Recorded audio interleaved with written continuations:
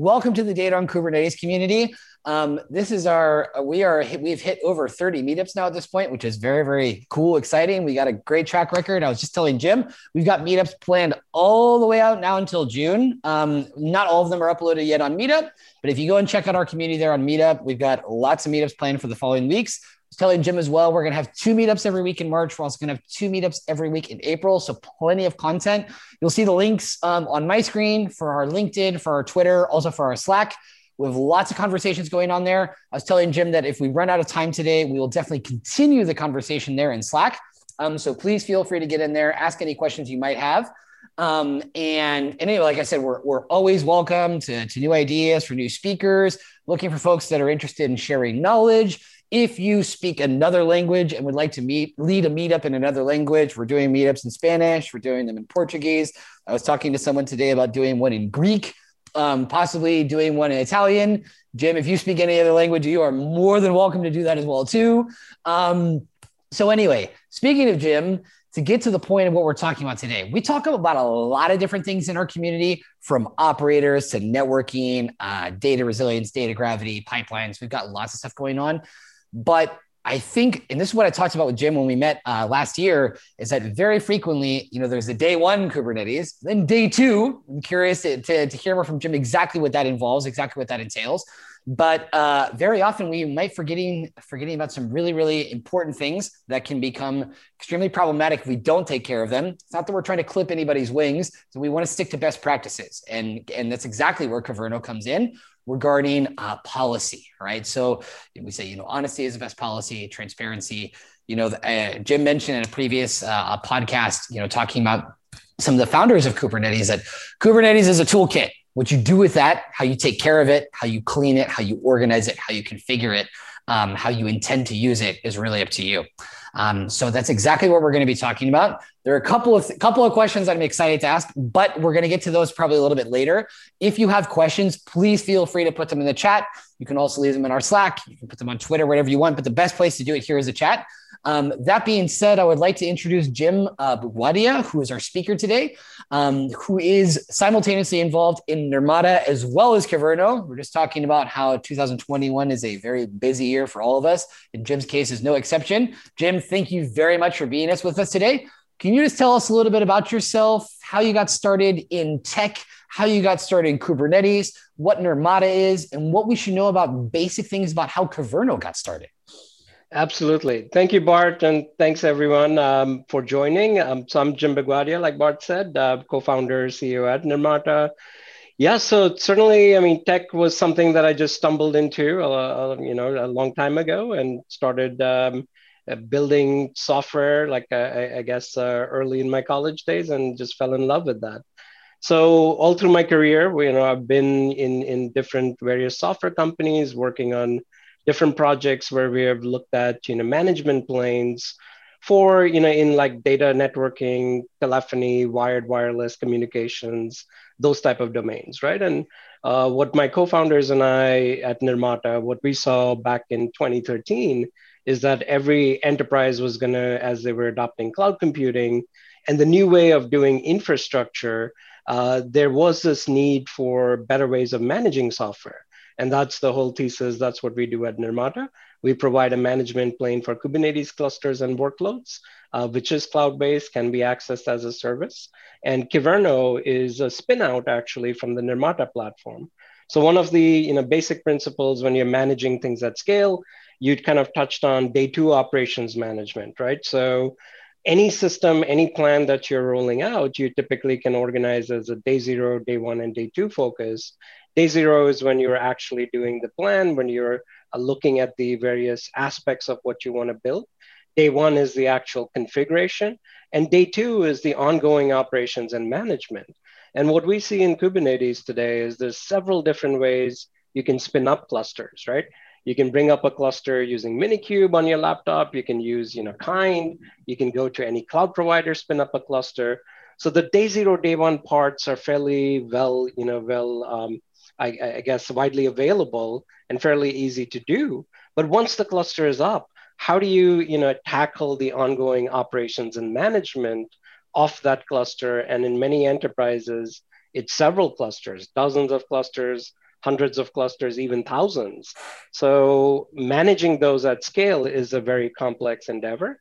And that's where, what we do at Nirmata helps, as well as Kyverno as a policy engine, like you mentioned, enforcing best practices, validating configurations, that becomes extremely important. Mm-hmm. With this in mind, and from co-founder's experience, we have two different names. What's the meaning of Nirmata and Kyverno?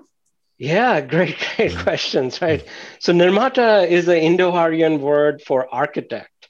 And what we do, and it also sometimes, if you like Bollywood films or Hindi films, you will see Nirmata at the end as director. So it kind of means orchestration or direction. And what we do is cloud-based orchestration of clusters. So that's how the word Nirmata fits in. Kyverno, on the other hand, is a Greek word. It means govern, to govern. And that's where, if you look at governance for Kubernetes, that's what Kyverno as a policy engine does. All right, very good. Always nice to have a little bit of etymology. We already had a question from somebody in the audience. If the recording will be shared, don't worry. We upload all the videos from our meetups onto YouTube, so you can check out our YouTube channel. And whenever you get a chance, you just type in Data on Kubernetes Community. That will be there. All right. With that being said, in terms of context, I guess we've got a little bit of an understanding about how we got to this point. Could we, let's jump right into your presentation then, so we can hear more about how Kyverno works and what we can expect from it. Yeah, absolutely. So I'll start off with a few slides, and definitely as questions come in, happy to answer those. And what we will also do is we'll do a live demo and see Kyverno in action itself, right? So first off, I think we talked a little bit about why Kyverno and what Kyverno is, but so it's a policy engine designed just for Kubernetes. It leverages, because it's built for Kubernetes, it's able to leverage all of the resources, patterns, the idioms sort of built into Kubernetes itself. Say, for example, if you have controllers, pod controllers and pods, if you have finalizers, Kyverno is able to recognize these type of patterns and intuitively create a user experience which is very seamless for a Kubernetes administrator or a Kubernetes user. So backing up a little bit and understanding why policy matters, right? And why would you even consider, I mean, Kubernetes is extremely powerful. You can do a lot of things just through its declarative interface. But it's important to understand how the Kubernetes API itself is designed. So you may have heard that Kubernetes is declarative in nature. And in programming, there's two ways you instruct systems to do something. You have a declarative approach, or you could have an imperative approach. Declarative means you're defining the end state. You're defining the goal of what you want the system to achieve, and the system will accomplish that for you. So Kubernetes operates in that manner, where you are saying how you want your pods to behave, how you want your workloads to behave, what you want to execute. And then the system, the controllers built into Kubernetes, work very hard on our behalf to make that a reality, right? Imperative, the other style, is where you're instructing the system what to do step by step. So you would say something like, place this pod on this node. And Kubernetes doesn't operate in that fashion, right? You don't tell it, you don't instruct it, what to do. You're just declaring the end state that you want. So it's important to understand that Kubernetes APIs are declarative in nature versus imperative. But what that also means is once you have to specify the end state, typically there's multiple concerns in terms of the end state. There's the developer view of things, the ops view of things. And then there's also another challenge that we see with declarative configuration is that there's just an explosion of things you want to configure, right? Because you want to be very granular and precise in terms of state. So this is where, although as powerful as Kubernetes is with the declarative configuration paradigm, it also sometimes is perceived as complex because there's a lot to configure. So policy management tools can really help with this by separating the concerns for what operators want to see as best practices for their cluster, and if they want to enforce certain guidelines or rules. And then having developers just focus on the configurations that they care about. And then also policy management tools can make sure that any best practice configurations like pod security or other configurations are well understood, well enforced, or either even validated, and you can report on these. So it becomes extremely powerful, extremely handy to have as part of your toolbox when you're looking at managing clusters. So with Kyverno, we've taken the same approach that Kubernetes does with configurations.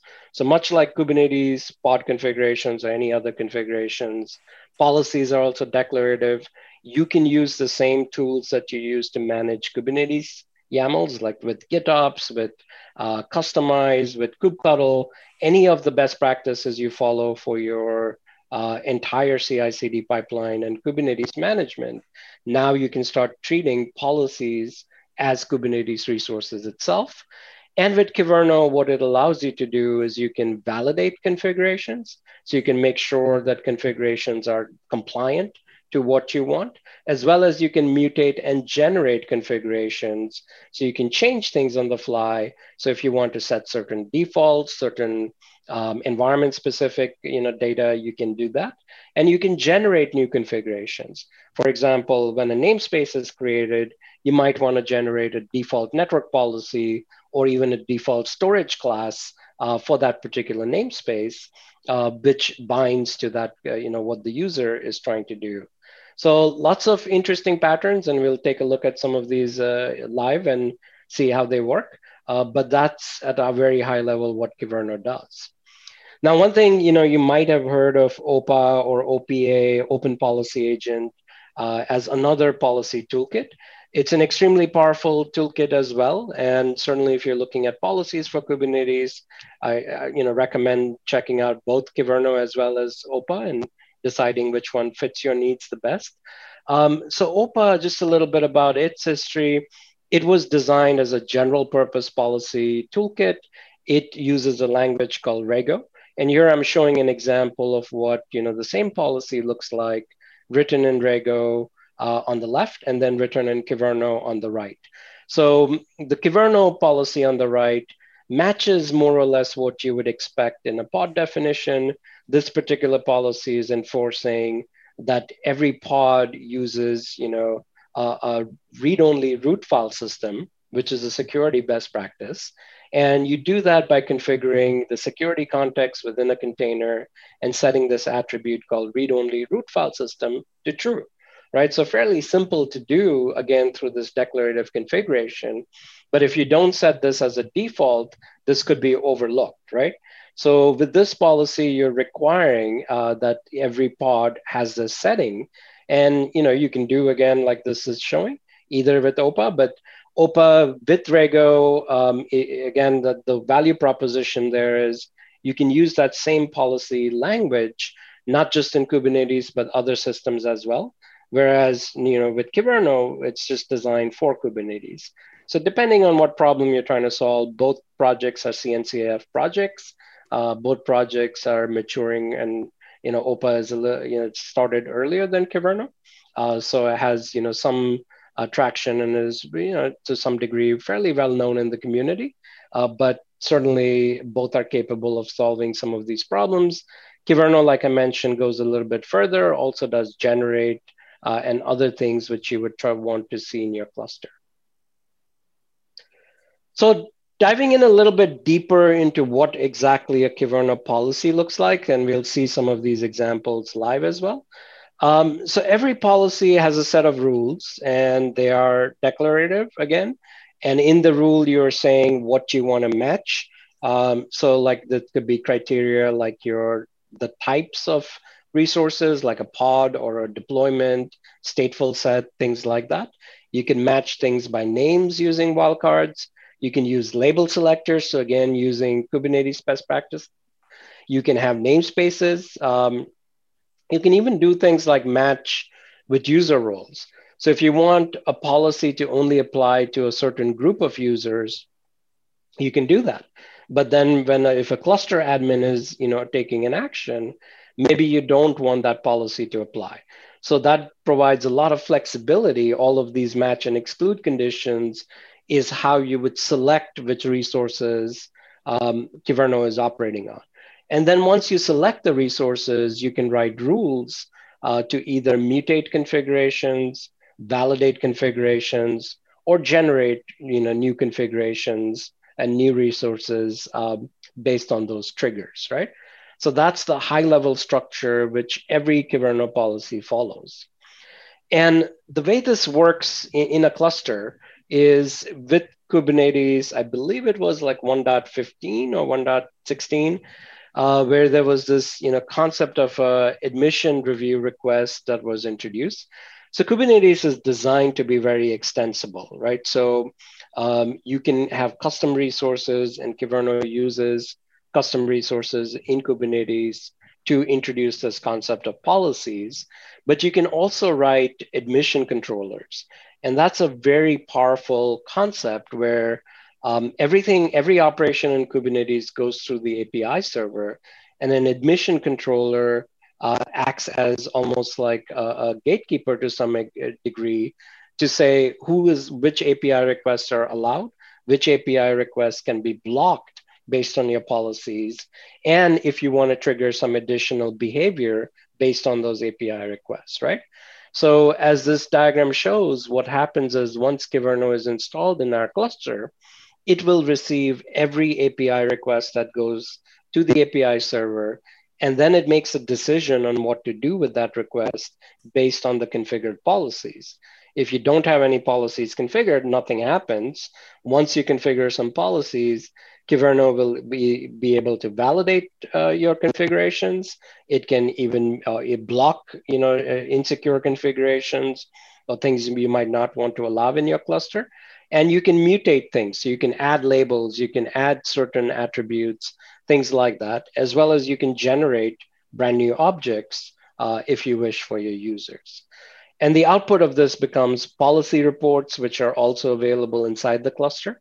So you can see who's compliant, who's not.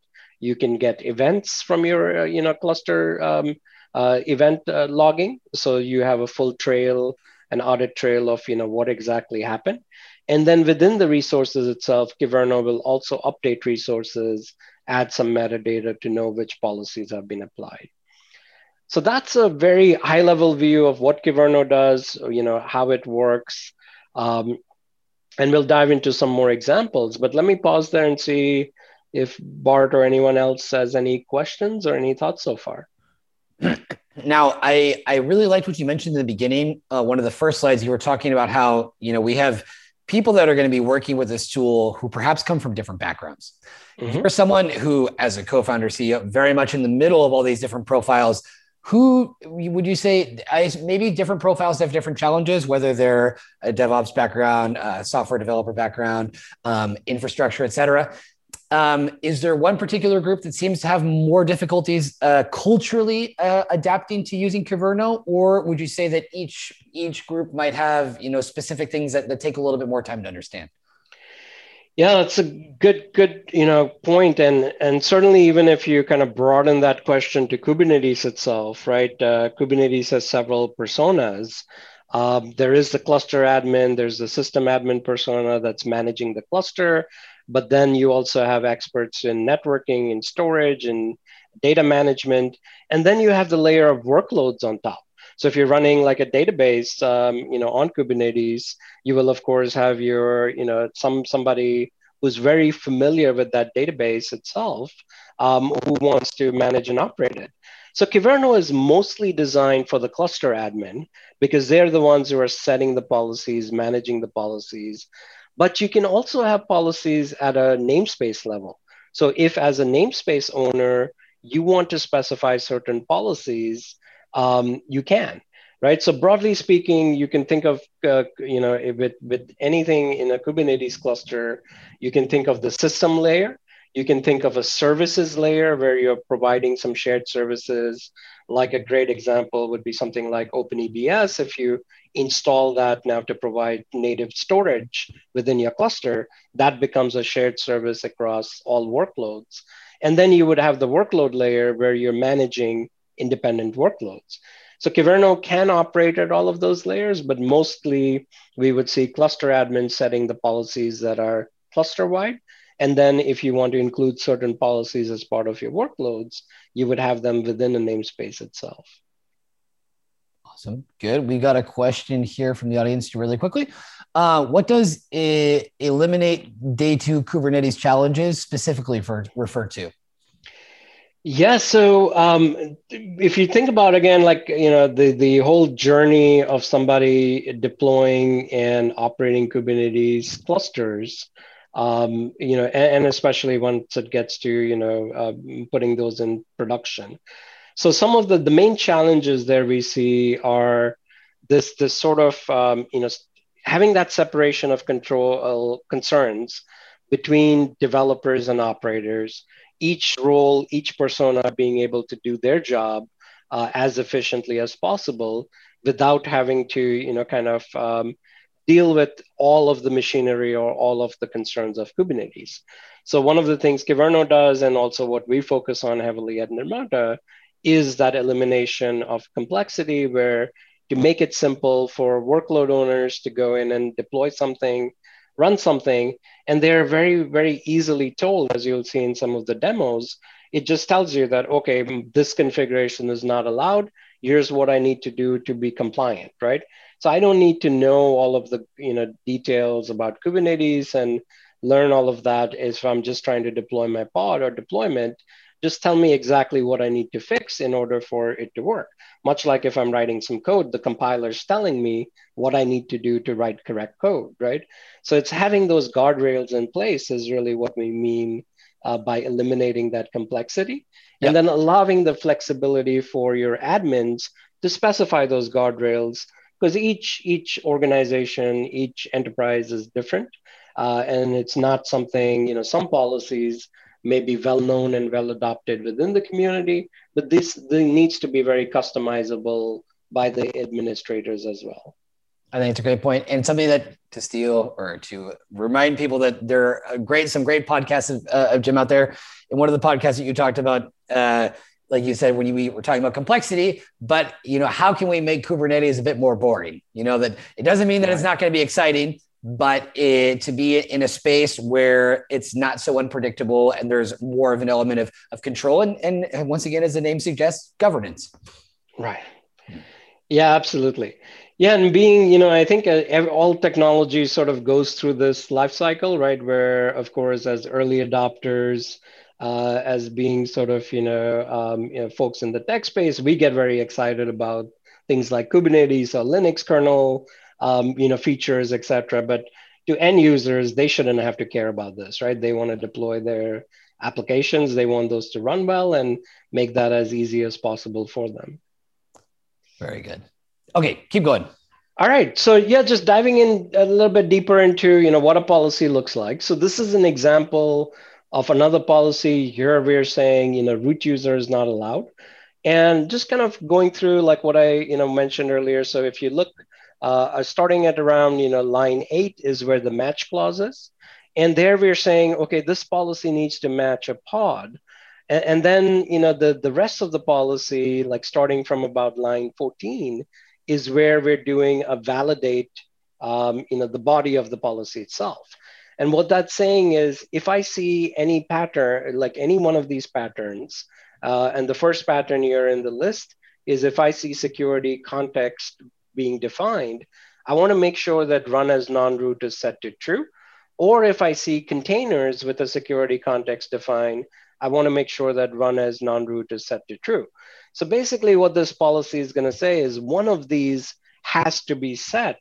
I have to enforce that my pod is running as a non-root user.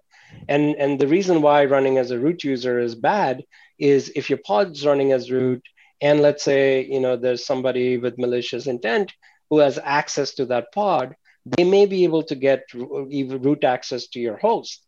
And once they have root access to your host, things can spread from there, whether it's malware or if they're trying to, access other systems, things to that nature. So it's very important in production that you're running pods with the proper security configurations But again, this is not necessarily something that every developer has to be aware of. Now you can enforce that with the Kyverno policy or with with other constructs to just make sure that your workloads are compliant to these settings, right? So fairly complex again internals, but it could be very simple for users, and we'll again see how this applies in action. So going again a little bit deeper and looking at the mutate policies, right? So like I mentioned, Kyverno can validate things. We saw that in the previous example. But what about when you want to change things? So with that, Kyverno has the ability to check. Like here are some examples. Like first off, in this the example on the top is using a format called it's an actual RFC, which is a standard implementation of something called a JSON patch.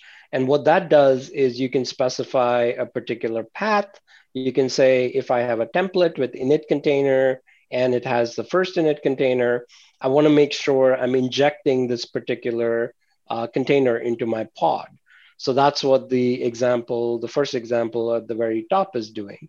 The next example is doing something slightly different. It's saying, if I have a port which starts with the name secure, I want to make sure that the port number is set to 6443.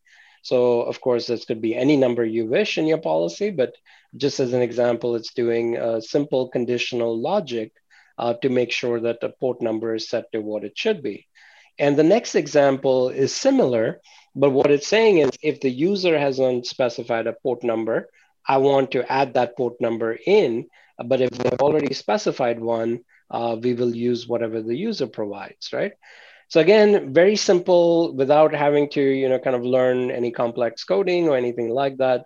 Simple way of defining policies and using policies, through this declarative approach itself. So there's more features in terms of how you could validate things. Like for this example is just saying, if I want a label called app in every workload, it would be as simple as writing these few lines of YAML and applying that. And that's going to enforce that that label is present.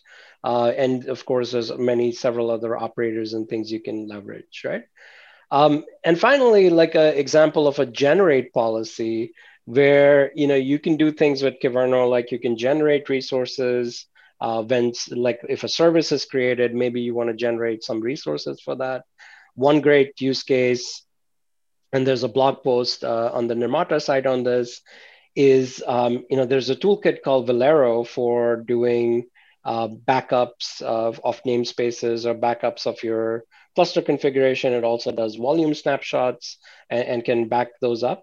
So with that, what someone in the community has done is they have used Kyverno to, if you annotate a namespace or if you add a label on the namespace, it will automatically generate a Velero backup policy for that particular namespace.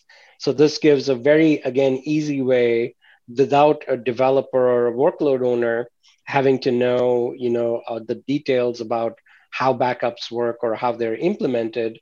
All they're doing is adding a label on their namespace to say, this namespace requires backups, and then everything else is automated for them through Kyverno and through a controller like Velero in this case, right? So good example of using, generate policies. This example that I'm showing on this screen is to generate a default network policy. So a network policy is a Kubernetes resource. It works in conjunction with the CNI, the Kubernetes networking interface plugin. So if you're using something like Calico or KubeRouter, that will enforce the network policies.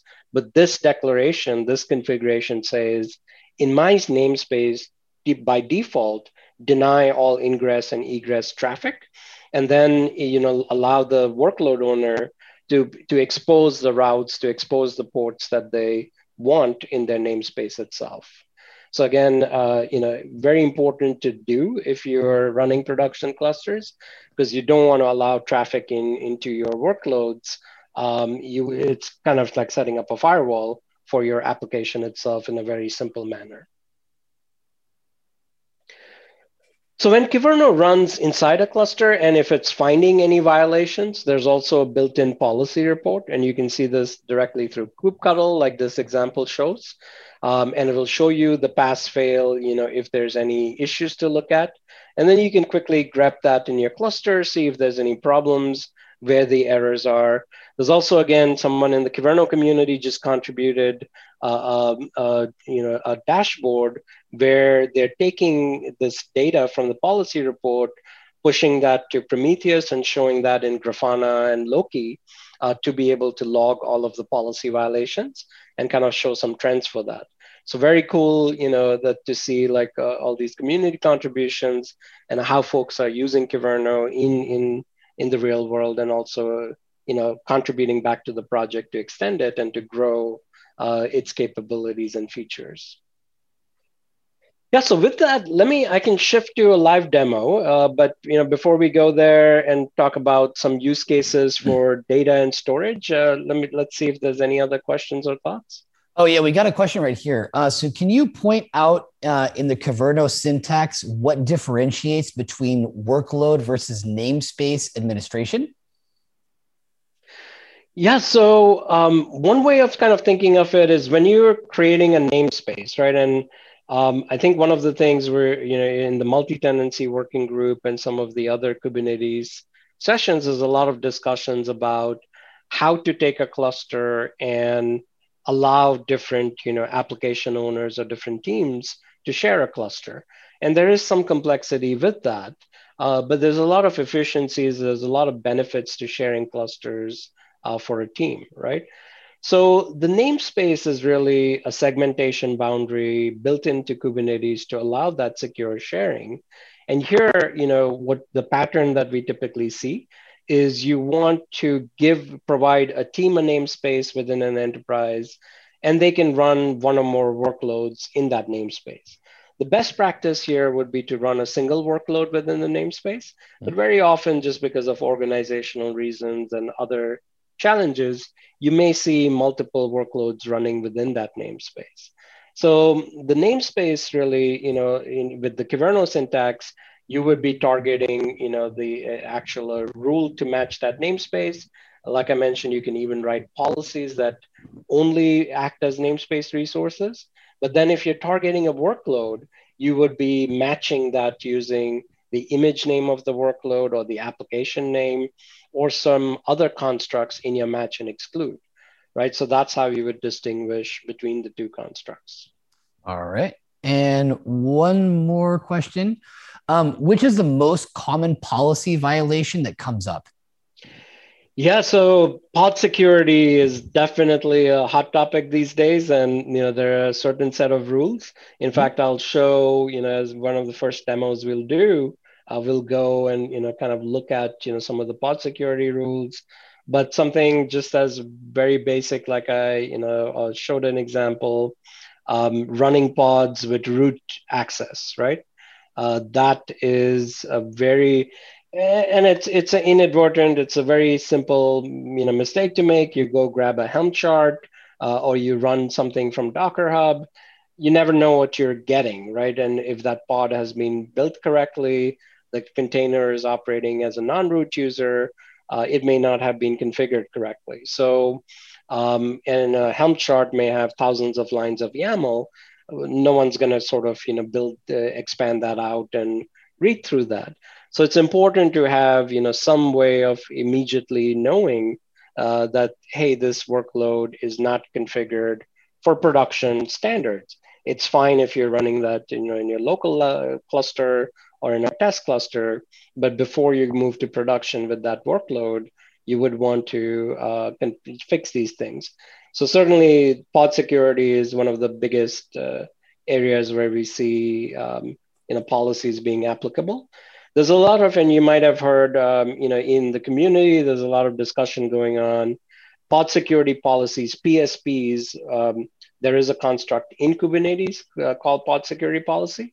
Those are being marked for deprecation in version 1.21, which is going to be released in the March, April timeframe.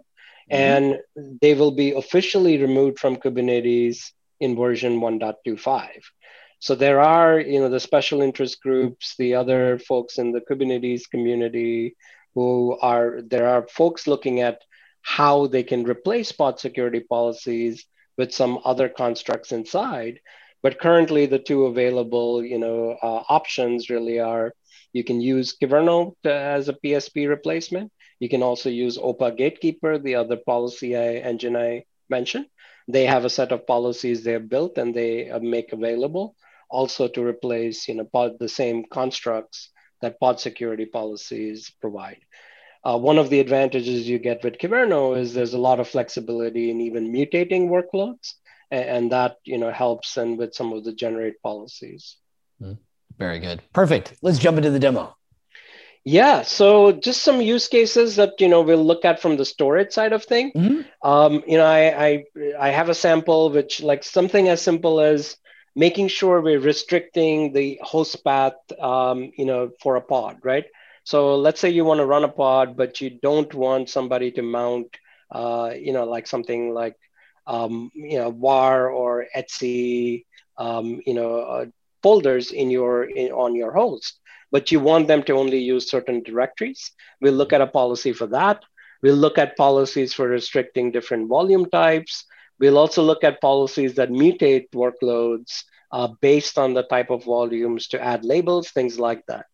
Yeah, and in general, some of the other use cases that we see, like which are becoming fairly popular, everything from things like sidecar injection into containers, auto labeling your workloads, managing multi-tenancy through namespaces and default configurations, having fine-grained RBAC policies, right? So being able to create rules for who can use what automatically.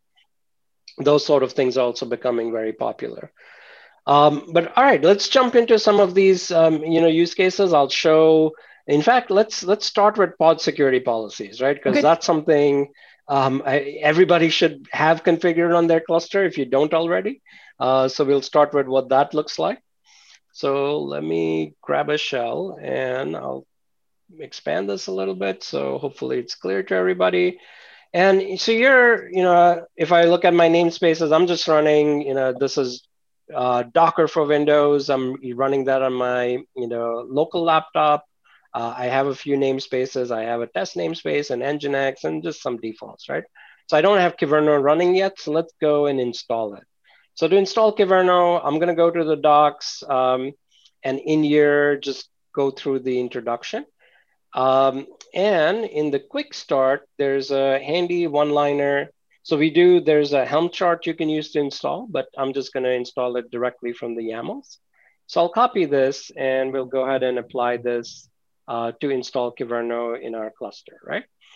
So what it's going to do, it pulls in a bunch of stuff. It's telling me it created some custom resources. It has some roles for Kyverno.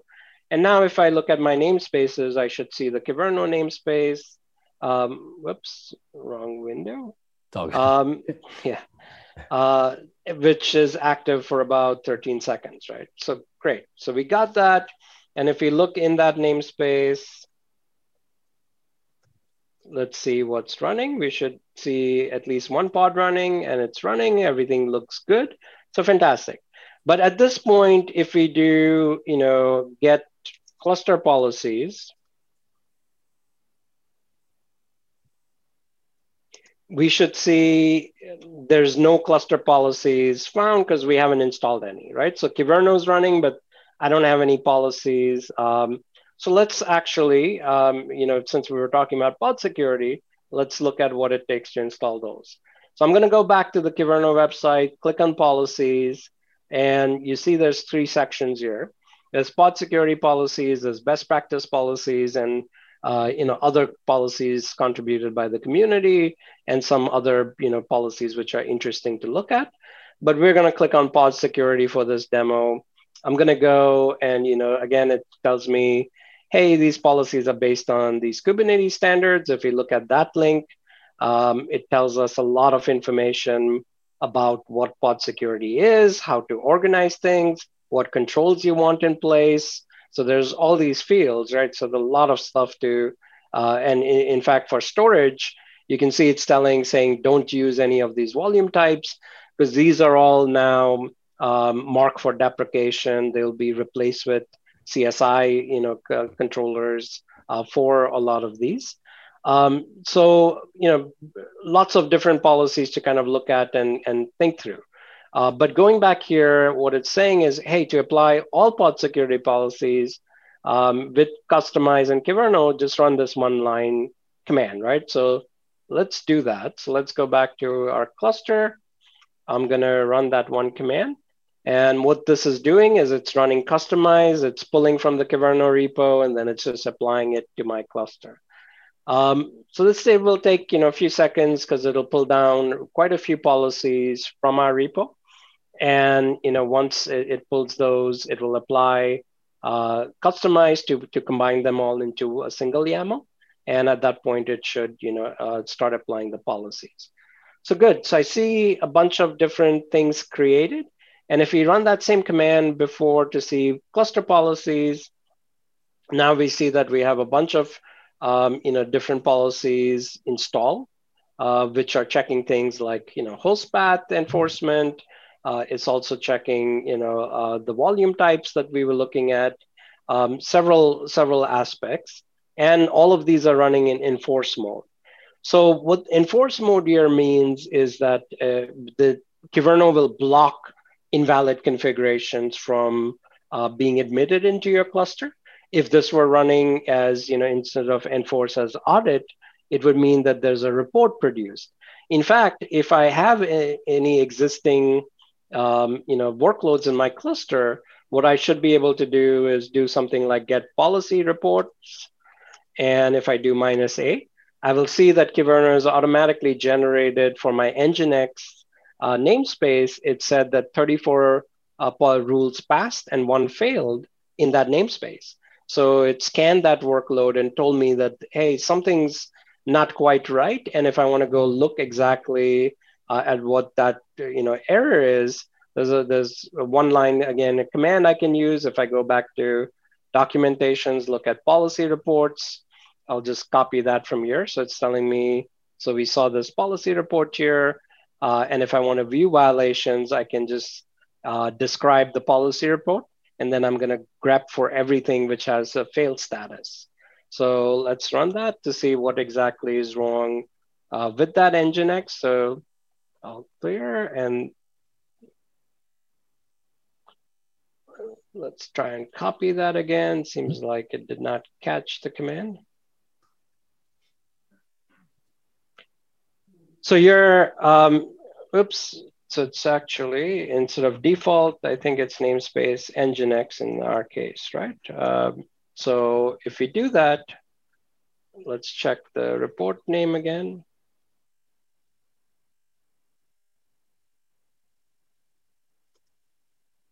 Okay, I think we have to just give the namespace name because this was in a specific namespace. There we go. There we go. So now we're seeing that here's the validation error, and it's telling me, like I said, a very common mistake is you run a container and you don't realize that it's actually running with root privileges, right? So that's exactly what it's telling me in this case for my particular workload. But let's try and do something more intrusive with our cluster, right? So there's this great site that I saw and we kind of used for testing. It's actually maintained by the security company called I guess Bishop Fox is the company name, but they have this site called Bad Pods, which it's like pods which are misbehaving. So you can go look at all of these YAMLs they have for bad pods. And you can, and actually they even have deployments and things like that. So this one, everything allowed, like it says, look, you're leaving all doors wide open is what they're visually telling you from your host path to your network to host IPC. So pretty bad, right? And what we'll do is we'll actually go, let's get instead of just grabbing a pod, this time I want to run a deployment. So I'm going to take this raw YAML, which is saying, hey, you're running a pretty misconfigured deployment, and I'm gonna say kubectl. Let's do create -f, and we'll give it that particular YAML. And what we see is Kyverno immediately rejected it and is telling me why it rejected that particular pod, right? So it's saying you can't use host path volumes. That's a bad thing. You can't run with privileged mode. You can't run as root. So it blocked it because of those 3 violations, right? So pretty easy way to get the equivalent of pod security policies, and with by installing the set of commands there and the policies that I showed. And I'm just going to remove them for the other demos, but what I wanted to show is how simple it is to get your clusters to a more secure state, and it's not going to impact your existing workloads, because Kyverno is not only going to operate on once things that you're like new workloads, and will block invalid configurations, right? Okay, so that was on pod security, but let's go and look at some of the other policies that I was talking about. And I have some of these in my Visual Studio Code over here. So actually, we'll go look, we can start with this host path one. Let me make this, see if I can make this bigger. Okay, there we go. So this policy, what it's doing is it's checking and making sure, oh, so this is actually a pod, but what I want to see is this policy itself, right? So here's an example of where I want to make sure that in my cluster, if someone's using a host path volume. So first off, using host path is not a great idea. If you can prevent it, you should. But if a pod is using a host path for some reason, some valid reason, maybe you want to restrict it to certain paths on your host, right? You don't want it to get access to like root. You don't want it to get access like root here being /, and you don't want it to get access to some system folders and things like that. So I'm going to install this policy, and then we'll try and run a pod, which will use different host paths, and we'll see what happens with that. So just to install this, I'm going to say kubectl apply -f. And this policy name was policy restrict host path. All right, so we will apply that policy. And now I want to run my pod, which is trying to use a host path, right? So immediately what we see is Kyverno again denied that request and said, hey, you're using a host path, fine, but make sure you're starting your paths with either temp or user temp, right? Because that's what I want to allow. So let's go back to our pod and actually change it to see what happens now if we, instead of /data, I want to do /temp data, right? So if everything works correctly, that pod should be allowed, right? So let's just quickly try that. And if I apply it, sure enough, now I can see I have that pod. And if I do get pods, it's running, right? So I'll go ahead and delete that, but that shows you how Kyverno can now enforce and block. But of course, if you're, everything's compliant, it will allow that workload to go through. So quick example of that. One other example I'll show, and then we can do some more Q&A, is, so this is a good one, right? So if you have, or actually, let's go to this policy. So this is in our best practices library, also in online. But what this policy is doing is it's saying, if you're using either host path or you're using an empty dir, you want to make sure that this label is set in Kubernetes. Now, what does this label do, right? So if you look at it, it's cluster autoscaler, kubernetes.io, safe to evict, true. The way, in Kubernetes, there's this concept of autoscalers and node autoscalers. And as autoscalers, are up, what they are responsible for doing is when you run out of capacity, if you have pending pods, they will add nodes. And when you have free capacity, they will try to drain nodes and remove nodes. So very powerful concept if you want to use elasticity for your Kubernetes clusters. But if you end up using a pod which has an empty dir, which creates a bind mount on the host, or if you end up using a pod with a host path, Kubernetes cannot automatically evict those pods unless you're putting this label to say, hey, my workload is safe to evict. Because although I'm using a host path, I don't care if Kubernetes kicks out this pod, I do want to drain my node. So again, lots of details here going, kind of proving what we were discussing with the declarative nature and the perceived complexity, but extremely powerful, concepts, right? Things you can manage very easily by specifying a few lines of YAML. So now what I want to do in this cluster is I want to make sure that if some user is running path, any pod with empty dir or host path, I want to make sure these labels are enforced or automatically injected so that my autoscalers can work correctly, right?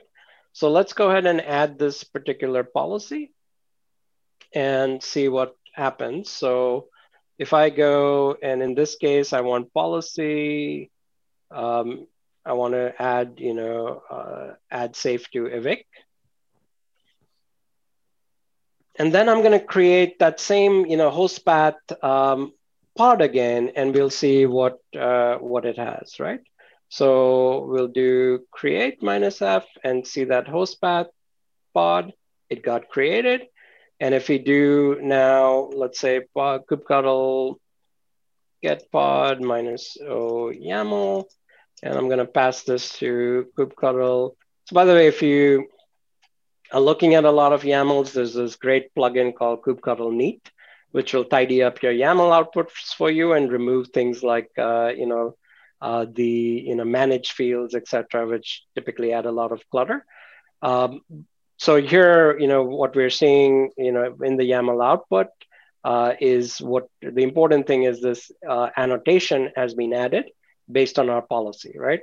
So the policy recognized that we're running a host path and automatically injected this annotation for us, which lets Kubernetes autoscalers do their thing and operate correctly. So again, good example, simple example, but powerful one to show that separation of concerns. Developers should not have to worry about all of this complexity. They are running their workloads with the configurations they want. And then based on these policies, cluster admins can make sure that the right security concerns are in place, as well as make sure that other things like these autoscalers or other storage concerns, etc., are met, right? So that's, I think, a quick sample. Just want to also kind of mention, again, Kyverno has a fairly active community. So just, come ask questions in our Slack. We also on our GitHub, if you check out the project there, make sure if you have any feature requests, if you're thinking of any policy ideas, there's a discussions, section. There's also, ways to submit ideas for new policies. So we'd certainly love to hear from everyone and hear about ideas for how Kyverno can help with, data management, with things you're looking to do within that domain. So let me pause there, see if there's any other questions or any other topics. I think it's a perfect segue into, I would like to know what have maybe been some of the surprises for you once when you decided to open up Kyverno, create this community, get feedback. What have been some of the things that you maybe, we had never thought about that, or this has been really interesting to see the direction that the community is taking it. What kind of things have you noticed? Yeah. No, it's amazing to see the enthusiasm, the support we're getting, and just folks just pitching in and building together, right? Because I think all of us in the tech space, what draws us to software and technology in general is we love building things and creating things, and I think just shaping Kyverno, making adding features like I mentioned, the dashboards with with Loki and other tools, being able to make things even easier. And the suggestions we're getting, we have folks jumping in, helping in with documentation, making it easier to contribute policies. So it's just amazing to see that. And just CNCF in general, all of the communities are super friendly, very welcoming and inclusive. So it's great to just dive in. And one of the things we've also seen is just the people coming into the project, looking at things marked as good first issue, and just jumping in, right? And I think and really, like, we're seeing a really good diverse set of skill sets. So there's no question or issue which is too small or too big. It's just getting started and contributing to open source and building something that you're seeing others start leveraging quite easily, right? So that's what's been most amazing. Of course, the first release, once we got adopted as a CNCF project, the first release to put out, like with all the different types of tests, all the different users and use cases that came in, that took us quite a while to get some of the things in order. But now we have a fairly well organized process where we're pretty active in putting out releases every few weeks, patch releases, and then with major features and other things, where we have community meetings, we have open discussions on these. So just great to see the ideas, the things coming in, and how the project is continuing to shape up and build. Mm-hmm. With that in mind, and because we are talking about some issues related to security here, I heard somebody one time tell me, there are two kinds of companies: the ones who know they've been hacked and the ones who don't. To what extent do you think that's true? And also, I think it's been interesting in the last 6 months to a year, we've seen now the certification rollout for security related to Kubernetes, alongside developers and Kubernetes administrators. What role does policy play in that? How does training relate to this? Where do you see this in the sense of, are companies being proactive enough about this?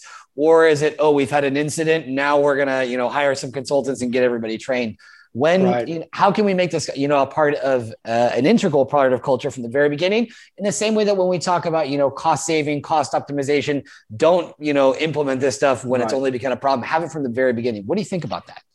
Yeah, great point. And I think just the community in general, and especially for those building technologies, I think we need to make security easier, right? Because there's a lot of security is just overly complex today, and with some of the things, and that was our big motivation also in introducing Kyverno, making it open source, making it part of the community. Every cluster should be. There's no reason why you would not want to run security best practices as policies in your cluster. As we saw a few minutes ago, with a couple of lines of kubectl commands, you can get to a much better, much improved security posture, almost like with very little effort, right? So there's certainly training and awareness is a big part of it. I agree, and I think it's having tools that make this simple, rather than make this seem so complex that you want to kind of defer it and say, I'll get to it later, but right now I just want to run my application, right? I don't have time to understand all of these other things, right? I think it's a good point. The same way with policy, when we talk about government, how many people read a ballot proposition or, a bill that's going through Congress, and we get angry at our politicians for not reading this when we ourselves wouldn't do it either. Sometimes you have can we get a 500-page document into a one-pager with 5 bullet points? I think there's the kind of art here, right? Is making it, simplify and seemingly complex topics.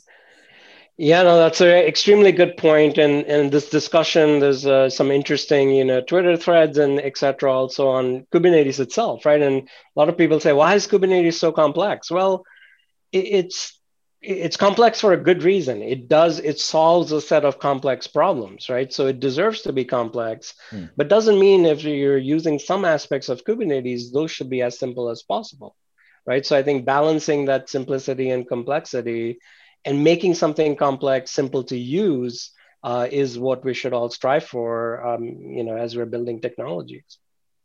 Good. In terms of next steps, obviously you've got a lot of stuff going on. Is there anything that you've got in the pipeline, thinking about maybe some additional features or other projects that you have in mind? Yeah, so certainly lots of interesting features coming out. We just rolled out a way to make API calls from within policies. So now you can look up external data sources within the cluster, but you can call the API server, you can get access to other resources.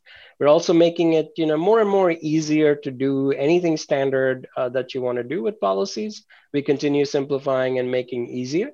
There's also a proposal to, allow, some programmatic policies like with some JavaScript declarations, things like that. So for more complex logics, you can kind of fall back to writing some custom code when needed. So this way, you can kind of address all of your policy use cases. And then finally, another exciting thing is just the collaboration we're seeing with other CNCF projects. Like we are working with Flux, with Cert Manager, with other projects that want to incorporate policies as part of their projects itself. And that's where I think there's also good opportunities to communicate with or collaborate with the data and storage community and build a set of default best practices for data management with other open source projects focused on that area. Yeah, I think no one, from my involvement, getting more and more into stuff with the CNCF, just being such an open space with people so excited to collaborate. Sometimes the difficult thing is, all right, I can't be in 15 projects. I can probably only be in 2 or 3. But I think it's a great space to be in. So it looks like things are going very well. That being said, we are getting towards the end, and we have a tradition that in every one of our meetups, we have an artist who's doing a simultaneous depiction of all the things that are being discussed. Gorka, can you share my screen? So let's see how well Angel did. All right, Jim, I think you can see that. So we have some of the different topics that were being mentioned, some of the different angles that were being explored. So hopefully there was a lot that was discussed. So wow, I think we have enough for quite a few different things, but we always like to get an artistic depiction to be able to show side by side the sort of journey we've gone through, visually speaking. That being said, you already saw Jim point out the website for Kyverno. It's extremely accessible for anyone who wants to take a look at that. We'll obviously be leaving links for that as well too in our Slack, on Twitter, on LinkedIn, etc. This video, if anybody arrived late, will be available in a couple of days on our YouTube channel. I am pretty sure we're going to be having you back, Jim. So we'll have to be looking at calendars to find when we can have you on. I was saying before we started, have you ever thought about teaching? Not well, not at the moment, but certainly down the road, obviously. And we do work with one of the amazing things also happening in the community is there's a lot of folks coming in as interns, etc. So certainly we're mentoring and helping with that, but I'll have to kind of keep that open as a career choice now. Yeah. I mean, anyway, there's always time. There's always options. Thank you very much, Jim. It was an absolute pleasure to have you. Looking forward to have you back on in the future.